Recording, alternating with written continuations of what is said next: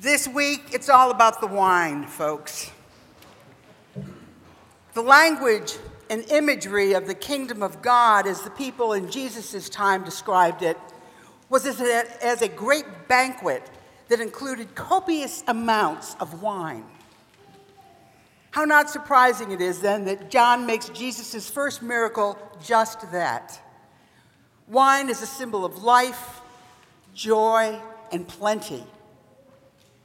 Life, joy, and plenty. What more could you ask for or possibly want? Now, a question for you. Is there anyone here this morning over the age of 10 who has never heard the expression or the story about Jesus turning water into wine? So raise your hand if you've never heard the story. Any of you? Okay, so we're in a good place. This is great. In Jesus' time, wedding celebrations went on for several days, sometimes even up to a week. And the tradition was that the guests brought contributions of food and drink, and in return, they were promised generous and steady banquet of good food and good drink. And if the wedding couple did not keep up their end of the bargain, they would be publicly scorned, and in fact, they could be taken to court. Ugh. No one wanted to be that couple. The one who years later, as you walked down the road, only heard a whispered, "Do you remember that wedding feast disaster?" Mary, Jesus' mother, was in attendance, as were Jesus and all of the disciples. Notice that Mary was not identified by name, only as the mother of Jesus. This is one of 2 times we hear of Mary in this gospel. That's it, 2 times. Again, identified only as Jesus' mother, and that's at the foot of the cross.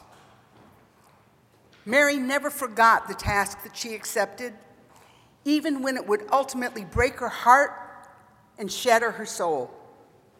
She never stopped being a mother or acting like one. But back to the wedding. Good heavens, after 3 days, the wine has run out. Scandalous, embarrassing. This is not okay. Again, take note of the particular players in this act. Some of the servants are there, yes. The father of the bride and host, no. The bride or groom, no. Other attendees, no. Apparently not. They have no idea that they've run out of wine long before the party is over. Mary notices. So let's imagine this.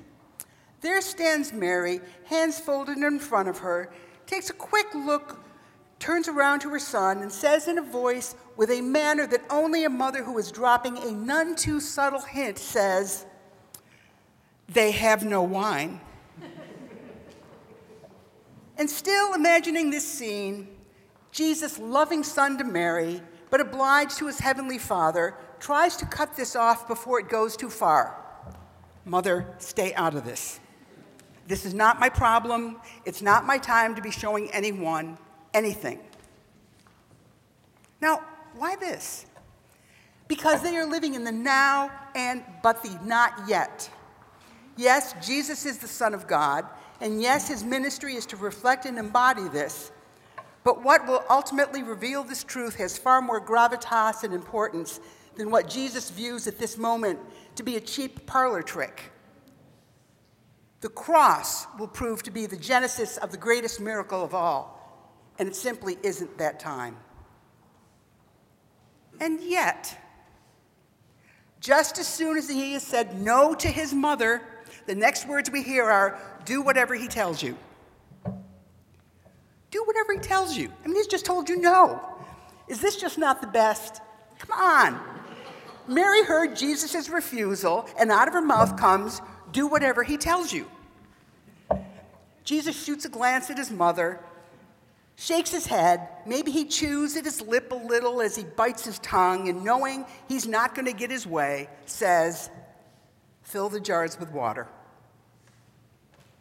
Now, these are not ordinary jars. They have a religious, holy purpose.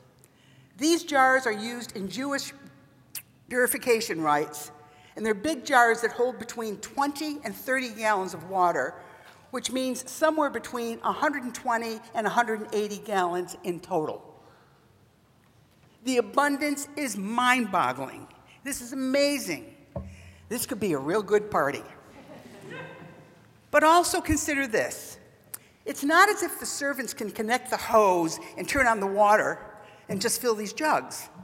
There's going to be a lot of trips back and forth to the water source to get them filled.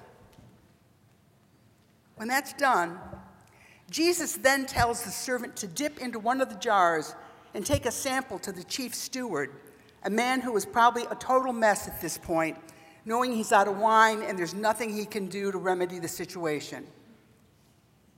He receives quite the surprise when presented with the wine that Jesus has supplied. Where has this been? Whoa, this is good stuff. And how much of this do we have in the back?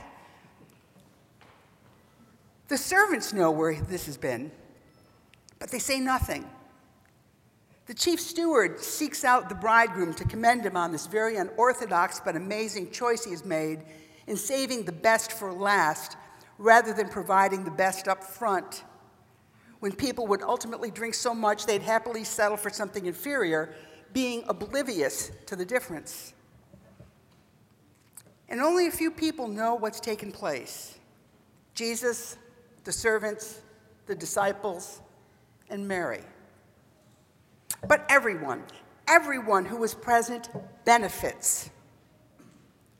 By changing water into wine, Jesus was announcing he'd come to give us abundant life. So what does this all say to us? What epiphanies might we take away? One might be that the story of Jesus turning water into wine is about him giving us an extravagant gift. He doesn't just give us life, he gives us life extravagantly. Jesus was and is the gift of extravagant grace, of extravagant love, of extravagant hope, and extravagant life. Another epiphany we notice is that to recognize and call out the needs of those around us, saying just as Mary did, they have no fill in the blank. They have no money. They have no home. They have no dignity. They have no voice. They have no joy. They have no love. Or perhaps this epiphany, that we trust that Jesus holds a solution to filling those needs in a way that our world does not. That we have faith that Jesus will meet us and act in that scarcity. Do what he tells you. Draw the water. Fill the jugs. Follow his direction. Put another way, who is Jesus and what is life with him like? It's like the best wine you can imagine and gallons of it. It's like drinking that wine when you're expecting the cheap stuff, and you've done nothing to deserve it other than to show up at the party. This is the first of the signs that Jesus does, the writer of John tells us, but it's not the last. While each sign is important and certainly proved Jesus worthy to be followed, he too saved the best for last. And in this last action, showed to people that settling for something inferior, that accepting anything less than a life that is abundant, is not the way that we are called to live. The 19th century theologian Soren Kierkegaard once remarked, and I quote, "Christ turned water into wine, but the church has succeeded in doing something even more difficult. It has turned wine into water." Ouch. That he didn't say that, end quote, ouch. I fear there's truth in that statement, whether it is a rigid interpretation of Scripture, a narrow vision of what church should look like, a clinging to how we've always done things, a fear that what little we have will be taken away from us, a desire for certainty over mystery, All of these things can contribute to the church completely obscuring God's word and love and unbridled extravagance. The wine steward and the bridegroom didn't keep the gallons of wine for themselves, nor did they ration it. They shared it and made sure that everyone had enough. So, maybe at its most basic, the epiphany of this story from John is this: Jesus comes to give abundant life. We need to show up to the party. In the name of the one who loves us and has given us life. Amen.